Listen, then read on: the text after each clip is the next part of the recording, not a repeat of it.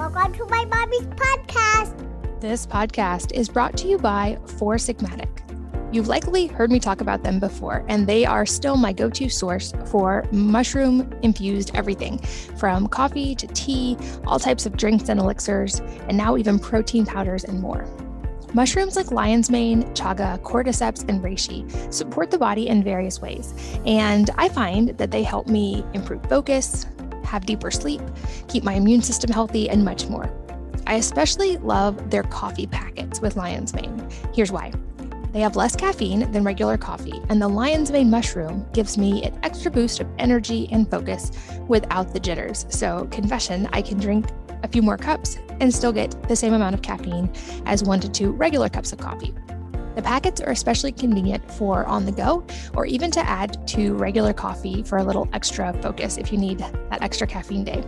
I always keep a couple in my purse, especially if I'm traveling or just on the go. You can use them also since it's an instant coffee powder that can be added to hot or cold water to make delicious whipped coffee or other kinds of beverages as well. Check them and all Four Sigmatic products out by going to foursigmatic.com/wellnessmama. Make sure to use the code wellnessmama to save 10%. So again, that's spelled out foursigmatic.com/wellnessmama and the code wellnessmama to save 10%. This podcast is sponsored by Paleo Valley, one of my favorite companies with some of my favorite products, including grass-fed beef sticks that my kids love. Right now, I am especially a fan of their vitamin C complex, which is, from my research, the most powerful 100% natural vitamin C product on the planet, with 3 of the most concentrated natural sources of vitamin C, amla berry, camu berry, and unripe acerola cherry, to deliver 750% of your daily recommended intake of vitamin C to help you thrive and not just survive. Most other vitamin C supplements are derived from genetically modified corn, and they only contain 1 fraction of that, ascorbic acid. Humans are the only mammals that don't make their own vitamin C, which means we must get it from our diets, and many of us don't get enough. It's more than just a boost to the immune system. Vitamin C also plays a critical role in many of the body's functions and is a powerful antioxidant. It also aids in tissue regeneration, the absorption of iron, and the production of collagen. This is something I have made a regular part of my routine, especially as I get older, because of that key piece of it being used in collagen production, meaning that it can be really beneficial for the skin and for maintaining collagen and youthful appearance. You can learn more about it by going to paleovalley.com/mama to save 15%. So again, that's paleo, paleovalley.com/MAMA to save 15% on their vitamin C and other products. Hello, and welcome to the Wellness Mama podcast. I'm Katie from wellnessmama.com and wellness.com. It's my new personal care line, wellness with an E on the end. This episode is all about sensory processing. I hear a lot about this from you guys. It's obviously something being talked about much more across a lot of areas of expertise right now. And I wanted to have someone on who was really effective in actually helping families find solutions. And today, that's what we go deep on. I'm here with Rachel Harrington, who is a pediatric-certified occupational therapy assistant who works with children with different abilities to learn to feel confident in their own skin. And she began her own sensory journey by designing these little weighted vests that allowed kids to regulate their sensory needs while still fitting in with their friends. And she's the co-host of the All Things Sensory podcast by Heartglow, which aims to educate and equip parents, therapists, and educators with the tools and information to understand sensory integration. This is a topic that's definitely on the rise. And the good news that we find out and delve into today is that there are some simple strategies that are also great for our kids in other ways that we can incorporate as parents and as educators that can help our kids have a really solid start in this area and also help them to integrate and work through if some of these challenges already exist. Lots and lots of practical information in this episode. So let's jump in. Rachel, welcome to the podcast. Hi, Katie. Thanks for having me. I'm excited to chat with you today because I get a lot of questions on this topic and I don't have a lot of direct experience. And it seems like this is something that is potentially impacting a lot of people listening and their families. So I know we're going to go in a lot of different, really specific directions, but to start broad, walk us through what is sensory processing and why this is so important. Oh my goodness. Okay. Sensory processing in a nutshell is basically when a child is working on figuring out how to process the world. And you have your sensory system. Everyone has a sensory system. And we all have to process and modulate the input coming in from the world as well as internally. Now, if we can't process those messages, if they are getting a traffic jam or if they are getting lost, then it's going to make daily functioning very challenging. And even if it doesn't make it very challenging, sensory processing challenges can make it difficult to get through your daily activities just with ease. And our goal is to have just a well-modulated child, or ourselves being well-modulated. And if we have some sensory processing challenges, if those messages aren't getting where they need to be as efficiently as possible, that's going to make your life a little bit harder. So it seems like these are definitely things that are on the rise. Any idea why we're seeing a rise? Is it more that we're having more awareness of it now, or are there factors that are contributing to an increase in these? Yeah, so I think it's kind of a combination of a lot of things going on. You know, it's very genetic. And so as I'm working with kiddos and I'm talking with a family about these specific sensory challenges, the family members are usually like, oh, well, I struggle with this too. And we usually have that aha moment where as an adult, as a functioning adult, we don't necessarily realize that we have these challenges until they're brought up, because we can typically push them under the door and we can typically get through our day fine. But as we have a kiddo who might struggle more, not only genetics, but I'm thinking toxins in the environment and, genetics and epigenetics, and trauma is a big one as well, especially with birth trauma. I think it's kind of a perfect storm with these kiddos. And we get a kiddo that has all of these different, I like to talk about it as their cup gets full, and of all these different traumas and toxins, and you have genetics in there, and then it's the whole explosion. And then you have this child with severe challenges. So it's a little bit of everything. And I do think that we are recognizing it a little bit more, and we can talk about this a little bit later too, but it definitely goes hand in hand with other diagnoses as well. It's definitely a comorbidity with other bigger diagnoses. And I do think that sometimes it is misdiagnosed as possibly anxiety sometimes, or it could go along with anxiety. And it definitely goes hand in hand with autism, definitely misdiagnosed sometimes as ADHD for some of our sensory seekers. So I think we have to take the whole child into play and look at the whole situation for sure. And when we're talking about sensory challenges, what specifically does this look like? I'm sure there's a personalized aspect and it's going to vary from person to person, but what might be some of the things we would see? Yes. So off the top of my head, the most common things we see are kiddos who seek input. So maybe they are seeking movement. They're moving constantly. They seek smells and touches. They want to touch everything. They're almost like the bull in the china shop. They might seek movement and hugs more, and they want to crash and jump on everything. They're going to be spinning constantly. They're going to crave different flavors, like sour flavors and salty and sweet and spicy. And then we have on the opposite side, we have kiddos who struggle with, they have too big of a reaction to certain sensory mediums. So they're going to avoid movement. Anytime their head, is in a different position, they're going to get uncomfortable. As babies, maybe they didn't like being thrown in the air, or maybe they were colicky. I think that's a big one that we see. And maybe these kiddos are really picky eaters. They struggle with tolerating new flavors, new textures. Oftentimes they are avoidant of clothing textures. They really dislike getting their hands messy, their face messy. They're going to struggle with body awareness. So it's a whole spectrum of different things that we can see. Kiddos can be over responsive or needing, they're just overreactive to certain input, but then under responsive or seeking other input as well. So it can be a whole mixture of things as well. It's not just you're over responsive or you're under responsive. And I think that's what gets people confused a lot of the time. And it sounds like this exists very much on a spectrum without very clear black and white, this is we can't run a blood test for this to figure out this is exactly what you have.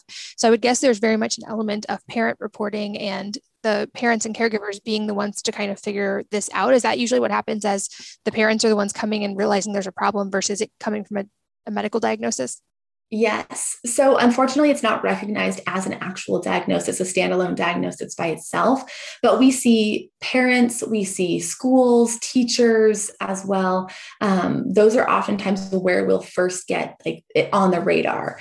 Pediatricians sometimes will catch it as well. It's not as common for pediatricians. As far as I've seen, there are definitely exceptions for sure, but it always seems to be the parent bringing it up to the pediatrician, like, hey, let's get this looked at. Let's maybe get them into early intervention because that early intervention is key. But definitely schools and teachers will be able to say, hey, let's notice these things. You know, your kiddo is struggling to sit and focus more than the other kiddos and things like that. What are some of those early interventions when it's noticed that a child has some of these signs? Yeah, so the biggest thing is getting them into occupational therapy and recognizing what is the child struggling with most. How can we modify what's going on? How can we adapt to get an appropriate adaptive response?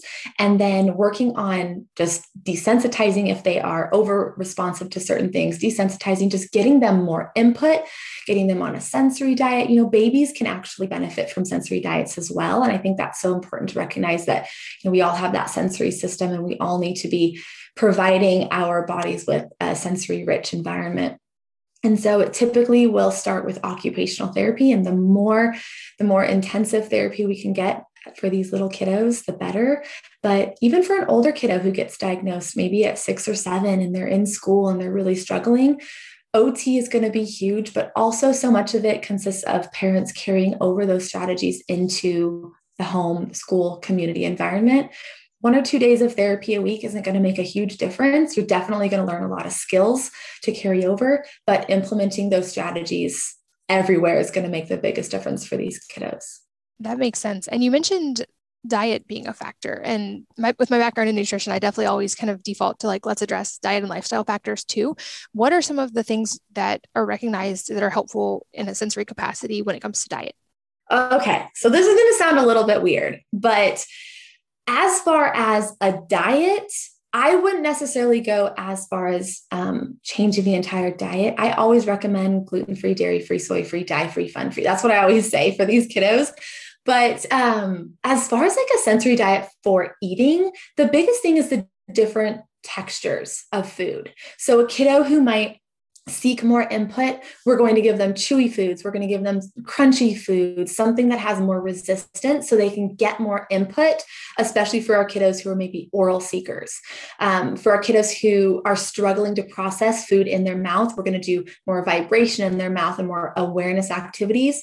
We're going to do more messy play food activities. So we're going to let our kids get messy when they're learning to eat as babies. We're going to let them get messy and just share with them that it's okay to get messy and we can wash our hands. But it provokes so much anxiety for those kiddos, especially at the first like cake smash. You know, that's like a big monument when you have a cake smash. And then you have kiddos who won't get their hands messy. They refuse to touch the cake. And that to me is a big sign that there's something else going on. But as far as diets and foods, we're going to give a wide variety of flavors: salty, sweet, spicy, sour, different like textures, like I mentioned, warm foods, cold foods. Those cold foods definitely wake the mouth up a little bit more, like ice, not necessarily ice cream, but like smoothies and slushies and like crushed ice and things that they can get more input from. And those warm foods are going to be a little bit better for like interoceptive input and like where their body is in space and kind of grounding them a little bit more. So it's kind of a whole mixture of things. It's not necessarily the food that they're eating, but it's the type of food and all of the sensory properties of the food. Got it. So avoiding the like kind of most inflammatory foods, which is also my recommendation across the board, is like, let's give them the best chance at no inflammation. Absolutely. Yeah. The texture component is new. I don't think that's a thing I definitely haven't thought of as a parent of like, oh, I should give a variety of textures of food. So that's interesting. So I know we're talking about this mostly in a capacity of children. I'm curious, does this change over time, especially with intervention? In other words, can children grow out of it or at least learn to manage it well? And some follow-ups to that, but can kids grow out of it? Yeah. So the goal is to teach the child. I always say that the goal is to teach the child to grow into it as best they can. We want to teach them to recognize their environment. We want to teach them that there are modifications that can be made. We want to teach them how to how to properly modulate their own sensory system. And they're not necessarily going to grow out of it, but we're going to help them grow into it. And we're going to teach them the things that they need to do in order to get through their life as easy and as enjoyable as possible. That's kind of the beauty of occupational therapy is, living your best life. And so with sensory processing challenges, we're not going to grow out of it, but we are going to do our best to help everyone learn to grow into it as best they can. What about for adults? Because you mentioned when you work with families or like we see families and then the adults realize they have some of these things as well that they've probably never addressed. So what happens when an adult starts realizing that they've got maybe some sensory things? Oh, that's my favorite part because for me, I have learned so much about my sensory system and how many challenges I have.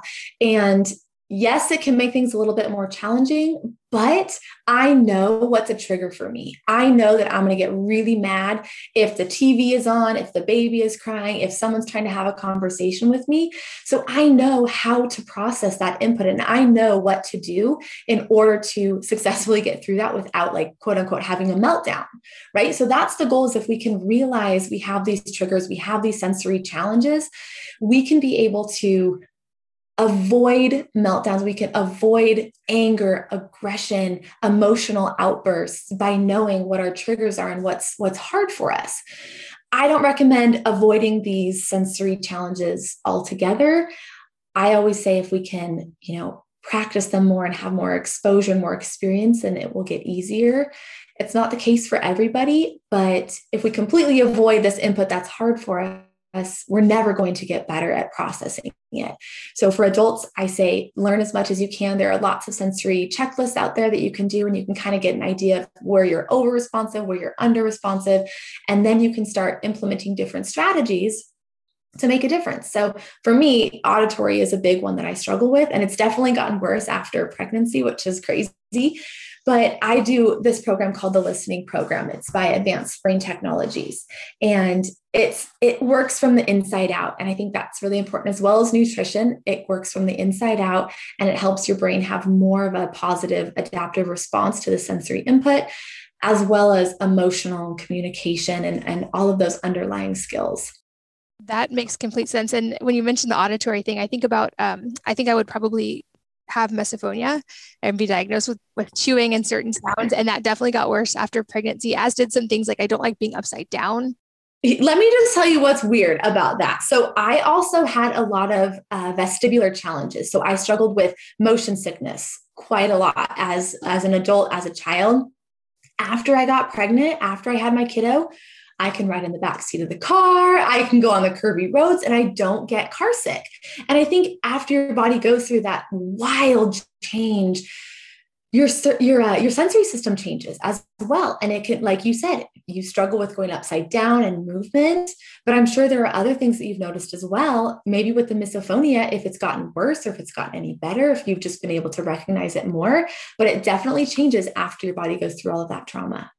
That's fascinating. And from what I've read a little bit about this in past podcast guests, it seems like there's very much like a vestibular connection. And I think you touched on this a little bit. Can you help us understand what's going on with the vestibular system when there are challenges, and then maybe how some of these things are helping change that?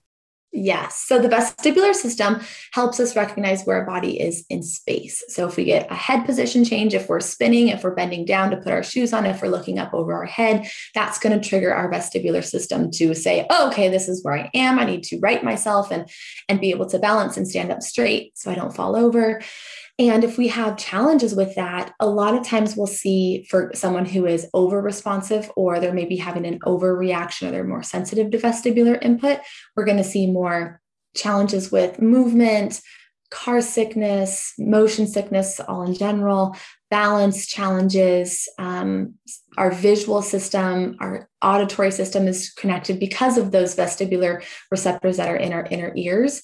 We're going to see challenges with visual vestibular integration, which is being able to track your eyes and track maybe a ball coming towards you, or you're sitting in a car and you're watching the cars go by as you're about to make a turn, knowing how long you have to make that turn before the car comes. So that's more of like a functional approach. But for kiddos, oftentimes we'll see kiddos who are seeking that vestibular input and they want more input in order to feel normal. So they're going to do somersaults. They're going to spin. They're going to run and jump.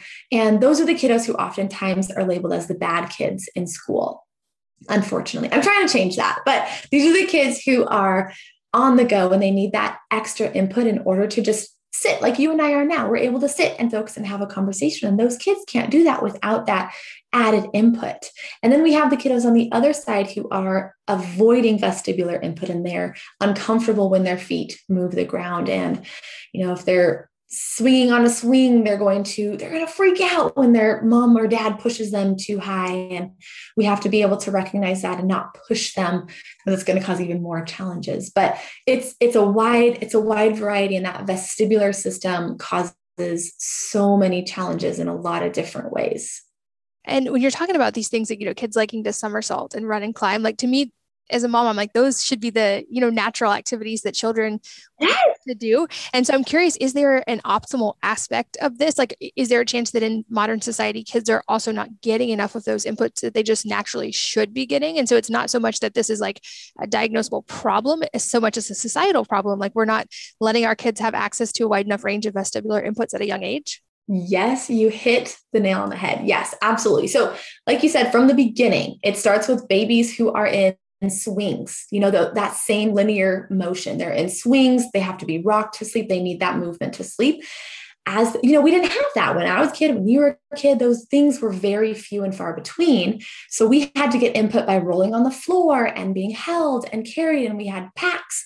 And then as kids grow up, they're outside climbing trees, they're running, they're on merry-go-rounds, they're swinging, they're climbing, they're jumping, they're playing with their friends outside. And nowadays there's so many more screens. I don't hate this. It's screens, they cause a lot of these challenges for these kiddos. They are sedentary and they're not outside climbing. And parents even these days are more hesitant to let their child climb a tree or go to the park by themselves and get crazy and get wild and experiment with their body. But so much of this sensory processing, the natural sensory input, is going to help their body learn to have those appropriate adaptive responses. And so if these kiddos aren't having those, they're not climbing up the slide and hanging off the monkey bars upside down, parents these days were like, oh no, be careful, don't get hurt. But that's so important for these kiddos to learn and to fall down and to get back up and realize, well, shoot, that really hurt. I'm probably going to have to do something different, or I'm going to have to practice more so I can get stronger and be able to do that. So it's definitely changed. It's definitely environmental, a societal challenge these days. So let your kiddos get outside and let them fall down and get hurt. And I always say, get them out of containers as often as you can. As babies, let them move and play and roll on the ground, and we'll see a lot. Ideally, we'll see a lot less of the sensory processing challenges as they grow up, but there's no one solution for this, unfortunately. That makes sense. But it also does make a lot of sense that, because these are things that historically have happened, like throughout history, kids have been let out to play a lot more than they are now. And I've talked about that, where we're seeing really dramatic changes in how much, like you said, kids are on screens, how much they're inside. There's so much more that happens in those vestibular inputs. Like I'm a huge fan of my kids, for instance, being barefoot outside as much as possible. Like that is a huge priority in our house. And so I'm like very anti-shoes, especially in our house, in our neighborhood, backyard, just because they're getting all that input from the ground, from interacting with the ground. And I don't think kids always realize like there's a very direct connection to the brain.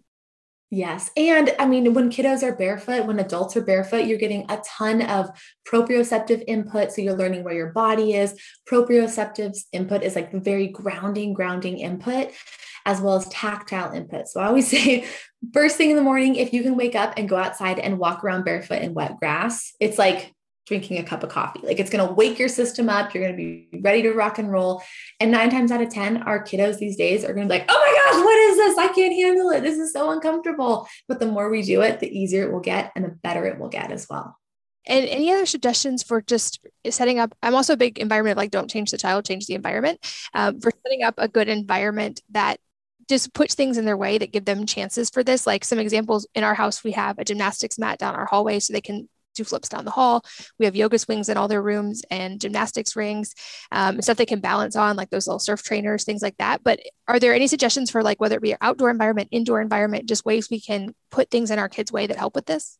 Oh my gosh, I could cry hearing that you have all those things in your house. That's That's amazing. Oh, if everyone could have those things, it would be fantastic. But I realize that isn't a goal in everyone's household and it's not available. I'm a big proponent of obstacle courses. So using couch cushions, using chairs with pillows and blankets, and setting up obstacle courses where you have a function. So you're going to put a puzzle on one side of the obstacle course, and your child has to do a cartwheel or a somersault over the couch cushions on the floor. They have to crawl through the tunnel. They have to do 10 jumping jacks, grab one piece of the puzzle, and then go back through the obstacle course. Those are fantastic. Animal walks are great. I always suggest doing animal walks to transition to mealtime or to bedtime. Using visuals are really helpful for these kiddos as well.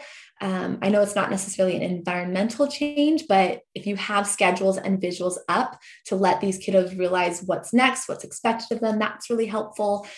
But honestly, just getting outside, getting that natural input. I always say put your sensory goggles on. You have 8 different sensory systems. So if we can recognize, when a kiddo is outside and they're playing with rocks, what input are they getting? Are they feeling the rocks? Are they holding them in their hands? They're very heavy. Just going outside, getting that natural input, even indoors, set up your obstacle courses, just include a wide variety of sensory input throughout the day. Think of movement, think of sounds, think of taste, think of touch, textures and things to touch. Just increasing the sensory input that a child is getting throughout their day is a big environmental change we can do. Is there a sleep component with this as well? Like, do we see sleep challenges in people with sensory processing struggles, or like, are there things we can do during sleep to help optimize for the day ahead? Because I know like so much happens in especially deep sleep with flushing the cerebral spinal fluid and brain health, but how does sleep play into this? So it's almost the what came first, the chicken or the egg. Is the kiddo struggling with sleep because they have sensory processing challenges, or are the sensory processing challenges making sleep difficult? So first thing that comes to mind, a child is laying in bed, whether they have clothes on, whether they're in their underwear, or however they're sleeping, they have the sheets and they have the blankets that they have to process. Typically we're wearing clothes, and our body and our brain, they don't realize that we're wearing clothes. But for a kiddo who has sensory processing challenges, they're going to recognize the sheets on them. They're going to recognize every time they turn, maybe it'll wake them up because it's going to elicit that vestibular input, and they're going to turn and get that motion, and it's going to wake them up out of their sleep. So is it what came first? Are they having a hard time sleeping because of that sensory challenge, or the other way around? It's hard to say, but I would say as much deep pressure and proprioceptive input you can have before bed, in bed, is going to be really regulating for the nervous system. So things like compression sheets, weighted blankets can be really helpful. Doing animal walks, bear walks, steamroller massages before bed, warm bubble baths, prepping that environment like we talked about before bed is going to be really helpful for these kiddos, just to prepare their nervous system to sleep. And for kiddos who struggle with sounds, maybe putting a noise machine in the background. There's a lot of different modifications that you can make. Classical music, the listening program is a great one to incorporate as well, to help sleep and to help prep for sleep and to make sleep a little bit easier. But if a kiddo is struggling to sleep at night and they're not getting good quality of sleep, then I feel like we're going to have more intense sensory challenges throughout the day. So figuring out sleep is a big part of having a more well-rounded child for sure. And I'd love to understand more with the weighted blankets, because these have definitely gotten really popular lately. And my kids have a couple of them and they really enjoy it. And it does seem to improve how long they're sleeping. I don't think they have really like specific sensory things that I would point toward, but it does seem to improve their sleep. And I guess in my head, I've always thought of it kind of like my third child was a preemie and he was in the NICU. And when we were finally able to visit him, they told us like, don't gently touch him. Like your instinct as a parent is going to be to gently touch him, but it's too much for his nervous system. So you want to like just put a hand on him and not move it, but just let him feel that you're there, feel the weight of your hand, but don't overstimulate him. And so I'm guessing is that kind of the same idea we're talking about with weighted blankets? It's like that calm pressure on the nervous system? Yes, absolutely. Yes. So those weighted blankets do provide that deep proprioceptive input. And the light touch, like the doctors were saying, is very noxious. So it's very hard for people to process that light touch. That's why a lot of kids struggle with like just using one sheet at night in the summertime. they don't have the heavy comforter on their bed. So those weighted blankets are fantastic, not only for kiddos and people who struggle with sensory processing challenges, but for people who, maybe just need a little extra input throughout the day. And the cool thing about weighted blankets is there's a lot of different ways that you can use them. You can lay them over the body, just like you would a regular blanket, or you can roll them up and put them next to yourself or your child for that input that they can push against and they can feel as well. That grounding proprioceptive input, it's the most organizing input that you can get. And so it's always a go-to, but some kiddos struggle to process that deep pressure if they're rolling and they're moving out from under it every night. So that's why I say a compression sheet is a great alternative, because it's like a Lycra compression sheet that goes over the bed, and they can push against it. It's constant deep pressure. They can crawl under it. They can crawl out of it on their own. So it's a great alternative for kiddos who maybe can't tolerate that deep pressure, but they can just get that same proprioceptive input in just a different format. You've used that word proprioceptive now a few times, and I think you've definitely hinted at kind of the explanation of what it means, but just for anybody who's not familiar with that term, can you give us a hard definition of what proprioceptive means and what would be kind of the range of things that would provide that kind of feedback? Yes, it is my all-time favorite sense. It is the grounding. We have receptors in our joints and muscles and tendons, and it kind of helps to tell us where our body is in space. So typically people aren't over responsive to proprioceptive input. People are generally under responsive. So they need more input. They aren't having those overreactions to that deep pressure input. And it helps our body recognize where it is in space. And so all of that deep pressure, joint compressions, massage, weighted items, those are going to help our body recognize where we are in space. And so often these kiddos with sensory processing challenges, they could feel like they're floating out of their chair. They fall out of their chairs at school. So when we give them more input, like a weighted vest or a lap pad, something like that, it's going to help them recognize, oh, this is where I am. This is how I feel. This is where my body is. And let me now carry on and I can focus on a different task. So that's kind of proprioceptive input in a nutshell. Are there things we can do, even if we don't think our kids maybe have a specific challenge related to this, that just help, or when they're very, very young, to foster healthy sensory development and hopefully avoid some of these issues? Yes, there's so many different things. Honestly, natural movement is going to be the biggest thing for these kiddos from the start. So getting them on the floor, tummy time, rolling, laying on their back, laying on their side.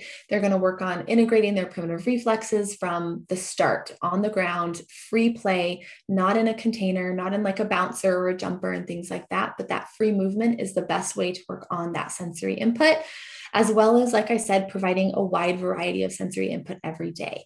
If we shield our babies from the blender or the vacuum, then as they grow up, they're going to say, oh my gosh, what is that noise? I don't like it because I'm not used to it. But if we can prep them and say, hey, it sounds weird talking to your baby, but they understand more than we give them credit for. But if we show them, hey, I'm going to turn the vacuum on, they may startle, they may have a little bit of an overreaction. We turn it off, we talk them through it, turn it on again. So if we prep these kiddos for this novel sensory input, if we can get them through this input as babies, as young children, the likelihood of them having a challenge processing it later on, it goes down a little bit. But it's a neurological condition, so we can't avoid everything just by implementing more as a baby, but we can definitely help them modulate the input a little bit better the more that we are providing them. Gotcha. And that goes back to some of those things we talked about too, about setting up their environment so that it's just a natural part of the day. And I would guess also, like, even with early feeding, like the textures of food, giving them and letting them, I don't know if this directly applies to sensory issues, but I'm a big fan of when they're young, letting them learn to feed themselves, even if it's not efficient at first, like putting things on their tray and letting them kind of struggle and not be able to do it at first, because they're getting that connection by learning. Yes, absolutely. I refuse to feed my child from a spoon. I will preload the spoon. I'll put the food on the spoon and let him bring it to his mouth. If he misses, that's fine. He's going to learn the next time. Oh, that's not where my mouth is. That's my cheek. And so I'm going to hit the target next time, as well as finger foods. And as long as they're getting messy and they're getting their hands messy, they're exploring that texture.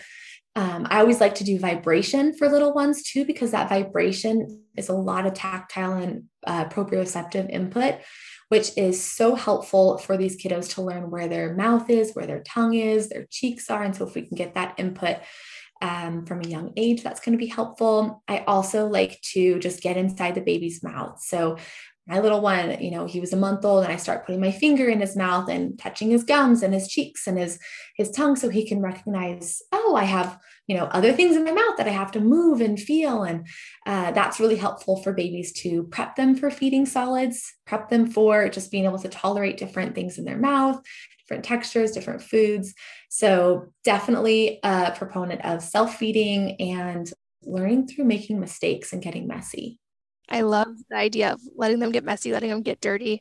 I'm a big, big proponent of everybody having a garden in whatever way possible, even if it's a container garden on a balcony, but letting kids get in the dirt. Like from the nutritional side, there's so many cool things that happen when we interact with obviously a clean source of dirt, but from the bacterial side and the microbiome side to the way our body's creating iron. And there's so many like nutritional and complex pathways there, but it sounds like there's also a very real like vestibular and sensory integration that's happening when we interact with our environment in ways like getting dirty. And it's a thing that they're learning to process early, hopefully, right?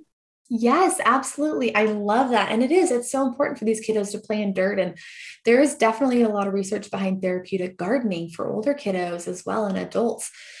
And I don't typically think about it from a microbiome standpoint, but that's huge. And that will make a big difference, especially in that gut brain health for these kiddos who probably already have a hard time processing that as it begins. So that's fantastic. I love that.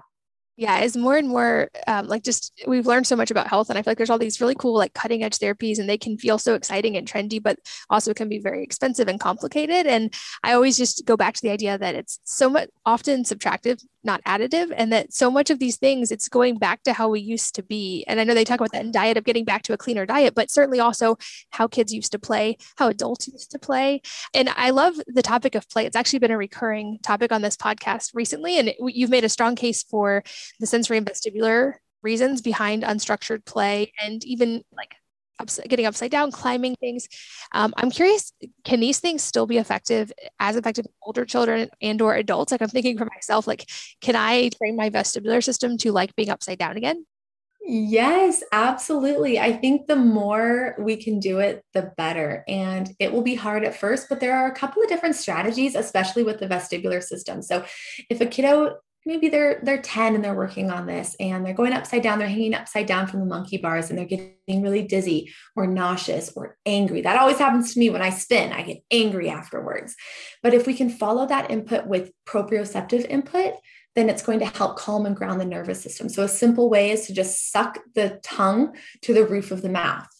If you're driving in the car and you're getting motion sickness, if you can just suck that tongue to the roof of your mouth, push it, give your body some input there. You've got some really powerful nerves up there that are going to get stimulated. Then that's going to help kind of override that overreaction to the vestibular input. So big part of implementing these different activities is knowing how to kind of ground your nervous system afterwards, so you don't struggle with processing this input for the rest of the day. Because if we I would kind of think of it as a sandwich too. So if we start with proprioceptive input, we do that challenging vestibular, tactile, auditory activity, and then we follow with some more proprioceptive input, then we're going to have a much better job of processing that input going down the road.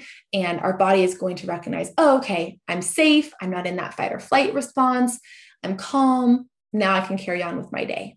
And okay, so you just mentioned fight or flight. I'm guessing then that there's also a sympathetic, parasympathetic aspect to these sensory challenges. So if someone's not getting enough input or too much input, is that keeping them in a sympathetic nervous system state at times, or could it? And so this is also like those proprioceptive inputs are helping the body regulate down back into parasympathetic? Yes. So these kiddos can be in that fight or flight state.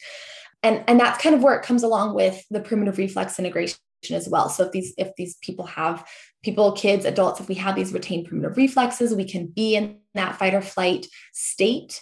We can, in addition to have those sensory processing challenges, it's all connected. And I think if we can recognize and empathize with these kiddos who are having these big reactions to what we might see as, not a big deal, if we can recognize, hey, they might be in that fight or flight state right now.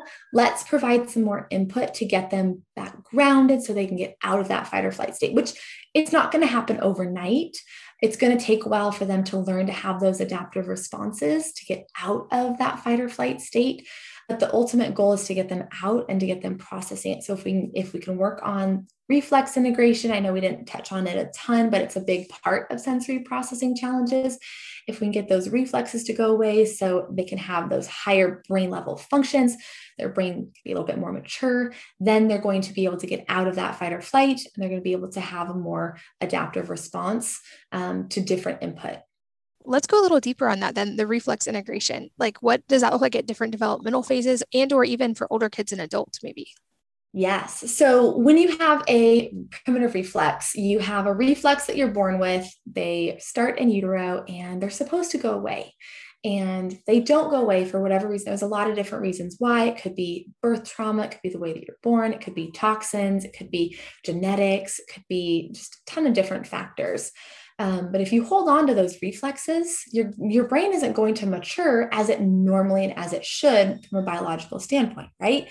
If you're not able to go through those developmental milestones, those patterns, you start on your back, your tummy, and you're rolling and you're crawling and you're walking. If you're not going through those patterns, then likely your primitive reflexes aren't going to get integrated in that normal way.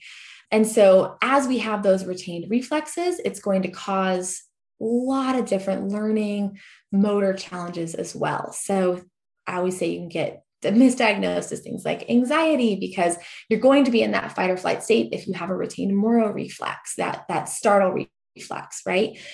You're going to maybe have some learning difficulties when people have a retained ATNR, asymmetrical tonic neck reflex. You're going to struggle with reading and writing and being able to identify your left versus your right. For a spinal galant reflex, we oftentimes see bedwetting beyond the normal age. And that reflex is crazy because it's the one that kind of helps to corkscrew the baby out of the vaginal birth when they are giving birth. C-section babies, sometimes that reflex doesn't get integrated because they aren't able to naturally go through that movement.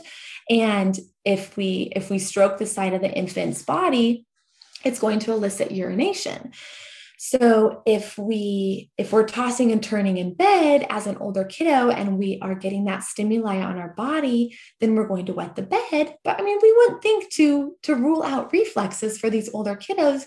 You think that they're, just not able to do it. And there's a different reason why, but I always say, find that why. So these reflexes cause a lot of underlying challenges that maybe we wouldn't necessarily look at, but it's definitely starting from the roots and then building on those roots, getting those reflexes to go away. So those higher brain functions can take over and kind of create those better pathways in the brain, those more mature responses.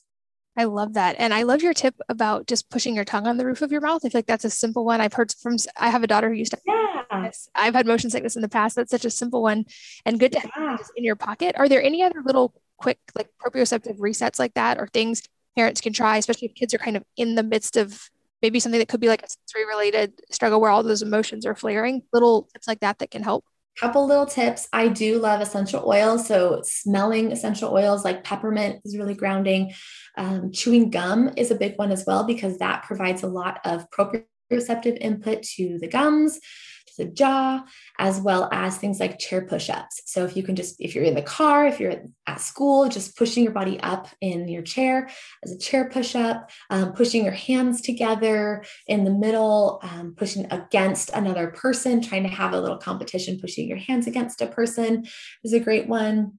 I do love just deep breathing, just smelling the roses and blowing out the candles. It's so simple, but it definitely is a fantastic reset button. I love it. This podcast is brought to you by Four Sigmatic. You've likely heard me talk about them before, and they are still my go-to source for mushroom-infused everything, from coffee to tea, all types of drinks and elixirs, and now even protein powders and more. Mushrooms like lion's mane, chaga, cordyceps, and reishi support the body in various ways, and I find that they help me improve focus, have deeper sleep, keep my immune system healthy, and much more. I especially love their coffee packets with lion's mane. Here's why. They have less caffeine than regular coffee, and the lion's mane mushroom gives me an extra boost of energy and focus without the jitters. So, confession, I can drink a few more cups and still get the same amount of caffeine as 1 to 2 regular cups of coffee. The packets are especially convenient for on the go or even to add to regular coffee for a little extra focus if you need that extra caffeine day. I always keep a couple in my purse, especially if I'm traveling or just on the go. You can use them also since it's an instant coffee powder that can be added to hot or cold water to make delicious whipped coffee or other kinds of beverages as well. Check them and all Four Sigmatic products out by going to foursigmatic.com/wellnessmama. Make sure to use the code wellnessmama to save 10%. So again, that's spelled out foursigmatic.com/wellnessmama and the code wellnessmama to save 10%. This podcast is sponsored by Paleo Valley, one of my favorite companies with some of my favorite products, including grass-fed beef sticks that my kids love. Right now, I am especially a fan of their vitamin C complex, which is, from my research, the most powerful 100% natural vitamin C product on the planet, with 3 of the most concentrated natural sources of vitamin C, amla berry, camu camu berry, and unripe acerola cherry, to deliver 750% of your daily recommended intake of vitamin C to help you thrive and not just survive. Most other vitamin C supplements are derived from genetically modified corn, and they only contain 1 fraction of that, ascorbic acid. Humans are the only mammals that don't make their own vitamin C, which means we must get it from our diets, and many of us don't get enough. It's more than just a boost to the immune system. Vitamin C also plays a critical role in many of the body's functions and is a powerful antioxidant. It also aids in tissue regeneration, the absorption of iron, and the production of collagen. This is something I have made a regular part of my routine, especially as I get older, because of that key piece of it being used in collagen production, meaning that it can be really beneficial for the skin and for maintaining collagen and youthful appearance. You can learn more about it by going to paleovalley.com/mama to save 15%. So again, that's paleo, PALEOVALLEY.com/MAMA to save 15% on their vitamin C and other products. So for anybody listening who maybe I know there's a lot of awareness about this. I hear from a lot of parents who already recognize sensory challenges in their children. And I think we've given some good starting points for people to kind of go deeper from there. If someone's listening and maybe realizing for the first time that they are recognizing some of these things in their children, or maybe even in themselves, is there a good pathway you can recommend for them to start to figure out what are going to be the inputs and outputs in the process of that? Are there good resources available for this? Yes, lots of good resources. One of our favorites is the SPD Star Institute. So that's a great website. They do therapy. They offer a lot of consults. That's a great resource. We actually have a podcast where we talk about all things sensory. It's All Things Sensory by Harkla, go figure. So we've got that podcast, which we just share tangible tips and tricks. And so we break it down so it's easy to understand. That's the biggest thing for us, is to make it easy to understand for people. Harkla is also a great resource as well. They've got tons and tons of blog posts, and we have digital courses there as well. If you want to dive deep into primitive reflexes, sensory diets, that's a great resource. And even just searching Google Scholar. I really say, instead of just searching Google for information, you just go one step further and just search for some research articles. You're going to find a lot of good information in there as well. Awesome. I'm making notes to add.